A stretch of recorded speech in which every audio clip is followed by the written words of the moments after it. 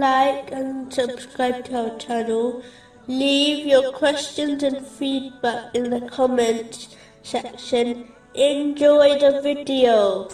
Moving on to chapter 9, verse 1.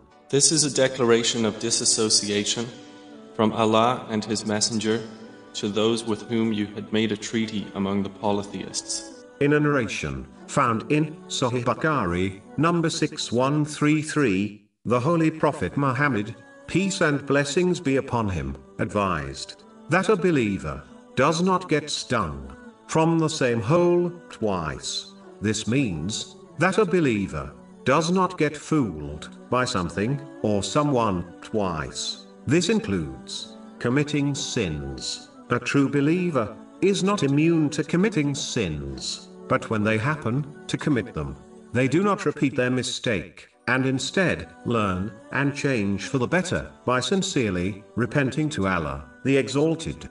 A true believer does not blindly trust people, thereby increasing the chances of being wronged by them, but if they are fooled by anyone, they should overlook and pardon, as this leads to their forgiveness. Chapter 24, verse 22. And let them pardon and overlook. Would you not like that Allah should forgive you?